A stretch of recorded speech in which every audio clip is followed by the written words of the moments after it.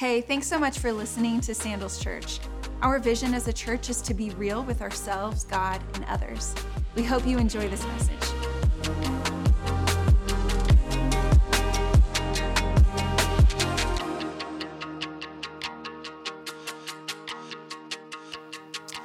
Hey guys, I want to let you into our home just a minute. You know, at our house, we love music. Our boys, we love to sing. We love to dance. The boys are not good at singing or dancing in the family, but we try. You know, we're fans of people who can sing and dance. And my son came home from school back in middle school one time, and he said, "Dad, I want to try out for the musical that my school is doing, Beauty and the Beast. Can I try out for a part?" And I was like, "Yeah, man, be my guest. Go for it." And so he tries out, comes home, gets Maurice, you know, the part of the dad, and he's so pumped about it. My wife has the script, you know, she's reading through it, and she goes in the other room and calls me in the other room and says, "Man, I'm looking through the script, and Maurice is the only character in the play who has no song to sing." And I'm just like, oh my gosh, he's going to be disappointed. You know, let's sit him down. So we sat him down on the couch, said, "Hey buddy, man, I'm so proud of you. You know, trying out, you got the part of Maurice. It's going to be awesome. You get dressed like an old man." And but Maurice has no song to sing, like no solo in the play. And he goes, "Yeah, I know." And then I was kind of like, well, and then you start thinking, man, is my kid stupid, you know, or whatever. And why did you pick Maurice? And he said, "Dad, when my class got to the sign-up sheet, you know, I looked and all the big characters had like tons of names next to it. All the important characters were taken. But Maurice had nobody's name next to it." And he said to me, and this is why I love my boys, he said, "Dad, I just wanted to be in the story." You know, a small part in a great story is still a great honor. You know, and I think until we see the greatness of God's story, we don't begin to see the greatness of our giving and our generosity. The people I know that are some of the most generous people, first of all, you wouldn't know them because they know the privilege of being hidden, but being a part of the story of what God's doing. And I think we all want to be a part of a great story, you know. When Peter Jackson went to do Lord of the Rings in New Zealand, nobody had ever heard of Peter Jackson, but they knew Lord of the Rings. They knew the story.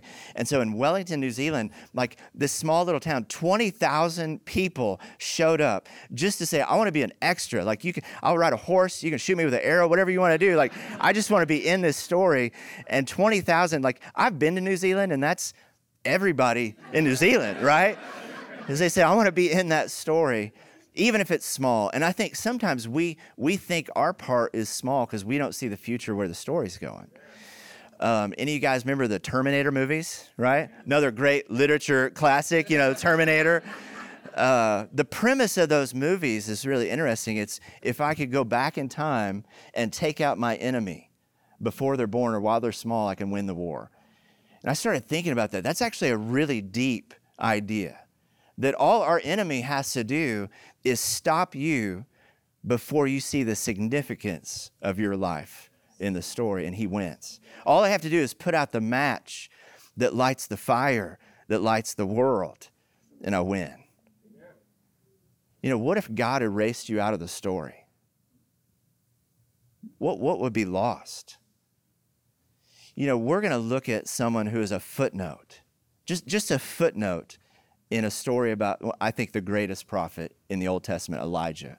You've probably heard of Elijah. I think that's my opinion that he was the greatest. But man, Jesus talks about him. James talks about him.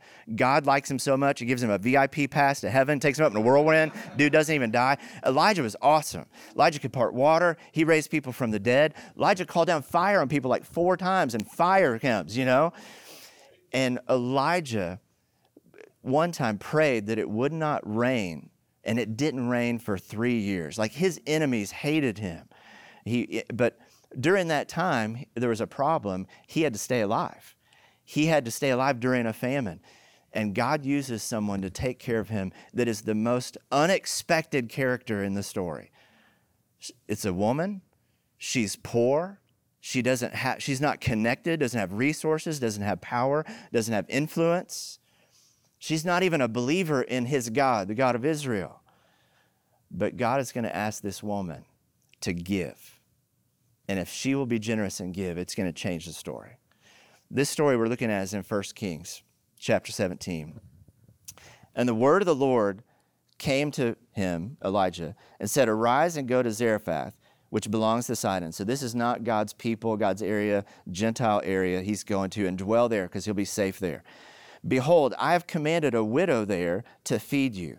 And when he arose and went to Zarephath, and when he came to the gate of the city, behold, there was a widow who was gathering sticks, not wood, sticks.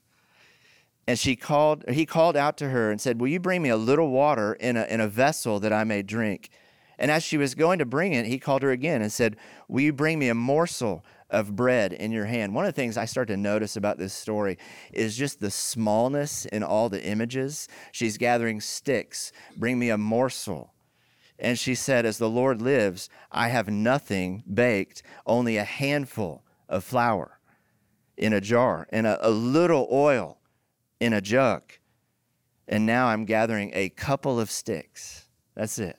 To go and prepare it for myself and my son, that we may eat it and die. These are her last two meals. And I think we see in this story, just smallness has overtaken her life. You know, she has so little. And I think sometimes in our generosity, our problems begin to like cave in on us. Smallness begins to choke out like our hope, our faith, and especially the idea of being generous toward other people. We become risk averse and we kind of cave in on ourselves. My wife's little sister, I call her my little sister because I've known her since she was 12. Man, before she became a Christian, she was a risk taker, like not in a good way. You know, she partied it up like rock star, got in a couple of accidents, just, did all the things like that a risky person would do before Christ. And we were just praying she'd stay alive, But after she became a Christian, let me tell you something, she was a risk taker for God. And actually, right after she became a Christian, the first risk she took was her little student campus mission group was taking a trip to China. And she said yes. She's like, sure, I'll go on the trip to China. She's a risk taker. Now, she asked us about it because missions and students, that's kind of our ministry. And what's funny is I didn't know this till like a couple years ago. She's like, Claude, the only reason I said yes to that dumb trip in China is the deadline was Friday. And she's like, I knew there was no way I was going to make the financial deadline on Friday. You ever like commit to something because you're like, there's no way this is going to happen. You're like, God, if I win this Powerball, right, I'll give you 90% because it's not going to happen. Kids, you make straight A's, I'll buy you a Tesla because it's never going to happen. So but there's one person that my sister didn't factor in to the equation. And I know you think it's God, but it's not God. It's grandma, all right? Grandma. Other than the Holy Trinity, all right, there's nothing more powerful on planet Earth than grandma with a disposable income who loves Jesus, right? And so my mom, grandma, wrote a check to Melissa, and it just happened to be the exact amount she needed for that Friday. And God provided her, and guess what? Her faith grew. And she's been taking risks for God ever since. She's right now in one of the hardest countries as a worker to be in. She's learned 2 languages. I mean, she's overcome all kinds of hurdles since then, but it's so funny that the first faith hurdle for her was so small, but her faith grew and grew and grew. And I want you to, if you're writing notes, I want you to know this. We often see the size of our problems, not the size of our God. We get overwhelmed easily by the size of our problems, and we forget, the size of God and his resources. Generosity isn't so much about the resources around us, it's about remembering the resources above us. And for you, what's your heart been overwhelmed with? What has smallness sort of closed in and choked out in you in the area of giving? This reminds me of flash forward to the New Testament where Jesus feeds the 5,000, and Andrew brings this boy to Jesus who has a little lunch, with him. And this is what it says, John chapter 6. Here's a boy who has 5 barley loaves and 2 fish. But look what Andrew says. But what are they for so many? Right? Look at this crowd. I mean, this is absurd, right? Like, what are these 2 fish for so many? And I think Jesus is just going, you know what? You're doing earthly math. We're in a heavenly story, but you're doing earthly math, right? And when we work, we just get our power. But listen, when we give and when we pray, we start to tap into God's power. And what I think is interesting is Jesus has no problem asking this boy to give his 2 fish. He allows him to give. It's an honor to give. And God is about to ask this widow to give. Elijah says to her, don't fear. right? This smallness and all this is overtaking your life. Don't fear. Go and do as you've said, but first, make me a little cake and bring it to me. Make me a cupcake, all right? This whole story comes down to a cupcake. And afterward, go make something for yourself and your son. For thus says the Lord, it comes with a promise, the God of Israel, that the jar of flour that you're using shall not be spent, and the jug of oil that you're using will not be empty until the day the Lord sends rain upon the earth. Fear not. And you think, okay, this can't be about Elijah's nourishment. We're talking about a cupcake or this family's nourishment. This is about testing her faith. And it's really absurd that God would ask anything of any of us. God needs a temple, boom, temple, right? God needs to feed 5,000, boom, Chick-fil-A, 5,000. God needs, a manger for baby Jesus, boom, Burj Dubai for baby Jesus, right? God can do that. It's not about these resources. He's saying, even though she's in the middle of crisis, generosity is still the way out of it. Because you need faith more than you need that food. And so he challenges her to give and test him in the area of giving. We've talked about this before. 1 Corinthians 16 says this, on the first day of every week. How are we to give to God? We're to give first. Because when we give at the first of the month or first of the week, it tests God to provide for us. And we need the faith that comes afterward. Give on the first of the week. Each of you put something aside, store it up as he may prosper, so that there be no collecting when I come. When we tithe, giving first says, God, man, I'm going all in. I'm going all in. I'm betting it on you. Now, if you're doing math in this story, there's not just the Elijah and the widow, there's a third person, right? The son. Really, Elijah should be third in the line for food, and he's asking to be first. Doesn't God know, like, the women and children first? Who does this, right? It's a little bit tacky. You go, man, who asks for some widow's last cupcake, her and her son? But the man of God, got to keep the man of God alive, Several years ago, my wife was with some of her mom friends at the park, pushing our kids in a stroller, when they were young. And this guy comes jogging up, all sweaty, and runs up to her. And he has no water. And her other mom friends back up 10 feet, pretend like they're talking. But he starts talking to her. He doesn't have water. And she's like, why don't you have water? My wife's funny. She's a runner. So she's like, what are you doing? You have no water? He's 8 miles away from home, has to go 8 miles back. And she's like, you didn't bring water? And then she's like, wait a minute, you're going 16 miles? Where's your goo? And he's like, what's goo? And she's like, what kind of runner are you? The runner's goo, it gives you the sugars and all that stuff. He has no idea. She's like, you're clueless, man. And so the great thing about moms is moms have almost everything in their purse. She doesn't have goo, but she had our kids' juice boxes. She's like, I got 2 juice boxes. And you think he would take one of them. Takes both of them, right? Just sitting there sipping juice boxes. My kids are looking up at this weirdo drinking their lunch, in front of him. And then he just goes bouncing off, thanks. And the other moms come back over. They're like, what in the world? They're talking to Rebecca. They're like, what kind of stranger takes somebody's kid's last 2 juice boxes? And my wife goes, oh, he's not a stranger. His name's Matt Brown. He's the pastor of our church at Sandals Church. He does stuff like that all the time. We're just trying to keep the man of God alive, right? Trying to keep him alive, just like Elijah. And man, we love that story at our house because we know where the story went after that. A lot of times we see small giving moments, like these juice box moments, but we don't value them because we don't see where the rest of the story is going. I want you to know this. Write this down. This is point number 2. There's no small gifts. There's no small gifts in the hands of a big God. Jesus talks about another widow when he did his ministry with the disciples. He says, there's no small gifts, there's just faithful gifts. In Luke 21, Jesus was at the temple, and he was watching how people give, and the rich people were dropping in their gifts to the collection box. Then a poor widow came by, and she drops in her 2 small coins. And Jesus stops. He says, I tell you the truth. Look at that. This poor widow has given more than all the rest of them, for they've given a tiny part out of their surplus. There's no risk in that. There's no testing God, faith-building process in that. But she, poor as she is, she's given everything she has. You know what's cool about generosity in the Bible? Do you know what the poor and the rich both have to give? Everything. You know, generosity, according to God, kind of equals the playing field. You know, being a part of the story isn't just for the wealthy.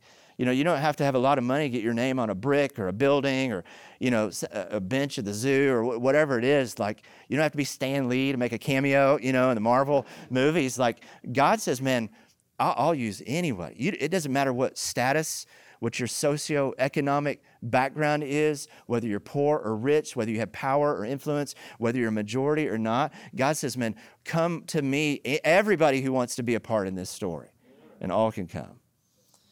But he commands all too, because it's equal. He commands all. Deuteronomy 16 says this, every man shall give as he's able, as you're able, according to the blessing that God's given you. Nobody's exempt. You know, this moment for this widow looks small, but she's giving. Elijah asked her to give as she's able. This small cake. You know, most of you don't know the name Alan Ladd Jr., but 50 years ago, there was a director he was getting ready to meet with in Hollywood, and this director had been told no by everybody. You know, Universal kind of was like, what's this story? You know, they said no. Goes to Disney. They're like, that's just weird. Like, your characters are weird. They laugh at him. So he goes to Fox, and this is kind of this director's last meeting, you know, with the producer to try to get funding for his movie. And Alan Ladd Jr., you know, looks at this guy and is like, look, man, I don't like your characters. They're weird. I don't like your space story. I don't get it. I don't see where it's going. I don't even believe in it. Like what you're talking about, I don't even believe in it, but I believe in you. And Alan wrote a check to George Lucas for just enough money to write the script for the first Star Wars. And the rest is history. It was a small gift, but I mean, Hollywood bet against George Lucas and lost, right? Like George turned that into $10 billion. Like that's how much money he's made off those movies, $10 billion. And eventually, you know, Disney comes back around like, hey, can we buy that from you? You know, I mean, it's a little late. Like you're like 50 years and $10 billion late. You know, Boba Fett is now Boba Fat, you know? So they come, I can just imagine this poor person having to call George Lucas, but he does, he sells it. And what's funny is he doesn't just sell it for money. He took stock in Disney. Did you know that? He's like, dude, I'll take Mickey's bow. Man, I'm going to take Goofy's vest. Yeah, I'll take Woody's boots. Like, I'm taking, if I was George Lucas, I would have put big Mickey Mouse ears on the wall in my office like antlers and with a big banner. Just said, don't ever bet against George Lucas, right? Listen to me. When God invites you and me to invest in what he's doing, and we say, I don't see it. I don't like the characters. They're weird. I don't see where it's going. I don't believe in it. You know what? You're betting against God. We're betting against God. The only one who knows where the story's going. George, look, that moment looks small, right? Look at Zechariah 4:10. Most of us probably never read this verse. This is Zechariah, minor prophet. It says this, do not despise these small beginnings. Other versions say, do not despise the day of small beginnings, for the Lord rejoices to see his work begin. A lot of times we see these small moments and we despise them in our heart. Do you know that's the same exact word that it uses when David looks at Goliath, when Goliath looks at David and sees how small and young he is. And it says Goliath despised David in his heart. We look at our own gifts, our own giving moments sometimes, and think they're too small. This widow has a decision to make.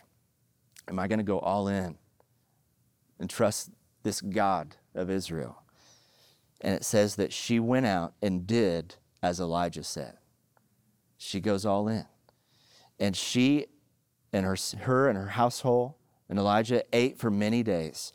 And listen, God kept his promise. The jar of flour was not spent, and neither did the jug of oil become empty. It might have got low, but it didn't become empty, according to the word of the Lord that he spoke by Elisha. Can I just tell you, like, for our family, we have tithed, we have given, and on paper, we make no sense.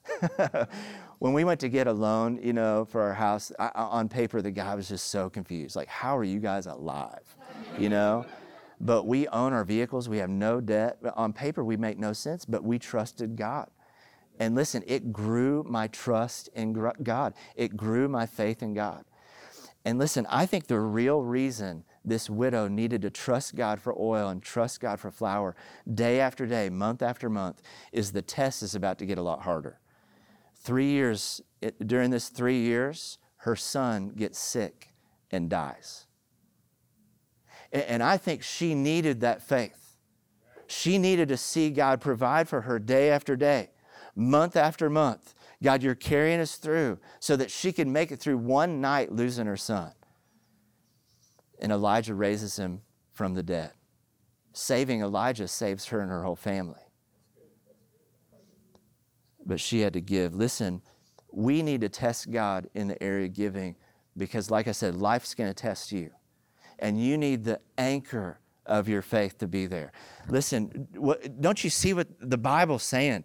Is that we need faith, more than our last 2 fish. You need faith more than your last 2 coins. And you need this kind of faith more than your last 2 meals. Because giving is the most tangible way for you and I to grow our faith in God, because we say, God, you see the rest of the story. We don't see the rest of the story, but you do, and I'm going all in on you. See, we just live in the middle. It's a better story than Lord of the Rings. It's a better story than all those other ones. We just are in the middle of it. We don't get to see the future of it. And this widow didn't get to either, right? Elijah just goes bouncing off, thanks. I'll have to call down fire on people or whatever he's going to do. And she didn't have like CNN where she could flip on and go, hey, isn't that the guy that crashed on her couch for like 3 years? Look at him, man. They're so proud. He's all calling down fire on God's enemies. She didn't get to see that. She's just a footnote. But here's what's really cool. When Jesus preaches what I think is one of the only sermons we have, traditional sermons in a synagogue, where he unrolls the scroll and reads, he says, Luke 4, I tell you the truth, there were a lot of widows in Israel in Elijah's days when the sky was shut up for 3.5 years and there was a great famine over the land, yet Elijah was sent to none of them, but only to a woman who was a widow in Zarephath in Sidon. Can you imagine Jesus saying, hey, there's only one of you in this story. You get to be alive in the middle of this story, and there's only one of you to do what needs to be done in this story. And you may not get to see the full impact of your life and your ministry until much later. A lot of you don't know this, but my wife and I don't work for Sandals. I'm a teaching pastor, but we lead a completely different ministry called the Traveling Team. And we work with students and help them get involved in world missions. We've been doing that for 22 years. And I love it. We've traveled to 49 of the 50 states over that time, speaking to campus groups all over the country. But we are the most unknown ministry in the world. Nobody knows who we are, all right? It bugs me. It's hard to raise money. It's hard to recruit staff. We're completely hidden, super unknown. In fact, when we came here, I think I wanted Pastor Matt, more than anybody, I kind of wanted him to know, we're a big deal too, I got 30 staff. We're rocking 30 staff in Arkansas. We're kind of a big deal too in the missions world.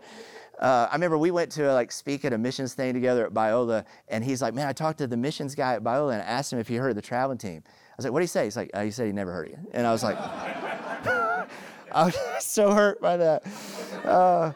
Well, listen, way back 20 years ago, the Traveling Team published a book. We printed a book. We made 1,000 copies of it. It cost $1 each, and it looked this bad. This is it. I mean, it's as unrememberable as we are, And we gave out 1,000 copies, to campuses. And one of these books ended up in the hands of a student at the University of Georgia named David. And I didn't know this till later, but David got this book and read it, and he went on at age 27 to become the youngest pastor of a megachurch ever at 27. At 31, he wrote a book called Radical, and it was a New York Times bestseller. This was not a New York Times bestseller, okay? But his book it sold 1 million copies in 2 years, and it was about missions. And then at age 35, he became the president of the largest mission agency in the world, and then he visited Sandals Church to speak one time. And I was backstage with David Platt, and I was helping him with his microphone. And we're talking, and he's like, do you work here for Sandals? I said, no, man, I work for this little ministry called the Traveling Team. You know, never heard of it. He's like, he lit up. He's like, the Traveling Team. He goes, the 10 modules. I got that book when I was a student at the University of Georgia. I was like, it changed my life. That's why I talk about missions, because of that. And then he walked off. He bounced off. And I sat there, and I was like, man, I waited 20 years, 20 years to see and hear the greatest example of our ministry, what we're trying to do. And God, you brought him from Washington, D.C., all the way to Riverside, California. You brought him right to me to hear that story. And there was nobody around to hear it. I'm like, are you kidding me? Pastor Matt was here 5 minutes ago. Are you kidding me? David, you're killing me. So I got him to write an endorsement. All right, later, we're going to write an endorsement. Look, I would have never known back in 2002 that we were betting on a David Platt, but I knew we were betting on God. And I knew we were betting on someone who knew where the story was going, and I'm so glad we bet on God. Listen, I'm okay being a footnote in the David Platt story or the Sandals story, because that means I get to be a part of God's story. Amen. Number 3, I want you to write this down.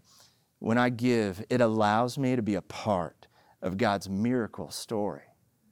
You get to be a footnote in the greatest story ever written. You get to light the match that lights the fire that lights the world. You with me?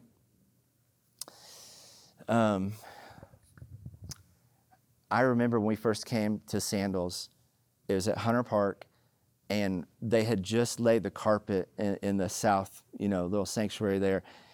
And a lot of you may not know this, but underneath the carpet, before they laid down the carpet, the people who served, people came to write their names and prayers for this church underneath that carpet. Bible verses, families came. It was amazing. And we missed it. Like, I heard about it later, and I was like, Rebecca, man, we missed that. And when they did it again in the other auditorium, I'm like, we're going to be there. Hundreds of people showed up. There was a line of people to get in. And families came in. And I got to watch, like, his families wept and said thank you. And got to write out what God had done in their life. They got to write prayers, for the future of this church, verses. Someone came and grabbed me from our family from the back and brought us to where the stage is. And they let me write underneath the stage. And I actually wrote a verse that's really meaningful to me when I get nervous or when I'm feeling like I need confidence. I have a verse that's underneath that platform just for me. But then they covered it, covered it with carpet. When you give, especially as Sandals, you get to be a part of what God is doing in those stories. You get to be at that foundation of what God is doing, the unseen, hidden work that God is doing. And I think what Pastor Matt did is so wise, because he's saying, man, the story of Sandals Church has always been bigger than one person. It's all those people. It's all those prayers. It's all those people who serve. But here's the image that really got me, is I realized one day they're going to roll that carpet back. Someday, some future generation is going to peel back that carpet. And it's going to tell a story. Do you know Jesus said that a time is coming when everything covered up will be revealed? God says, I will peel back the heavens like a scroll. And what you've done, it'll be seen. It'll be revealed. And you're going to say, man, I'm so glad that I gave. I'm so glad that I went all in and bet on you, God. And I got to be a part of what you're doing for all eternity. I make fun of Disney, but you know what Disney did that's right? They said, at least it's not too late. It's not too late. Some of you, maybe you've invested sideways in all the wrong other things, and God's inviting you to invest up, to give up, and be a part of what He's doing in His eternal story. Can we pray that together? Let's pray. God, you don't need our giving, and you don't really even need us. You are eternal, you are perfect, but for this short time on planet Earth, you are writing a story, and it's not over.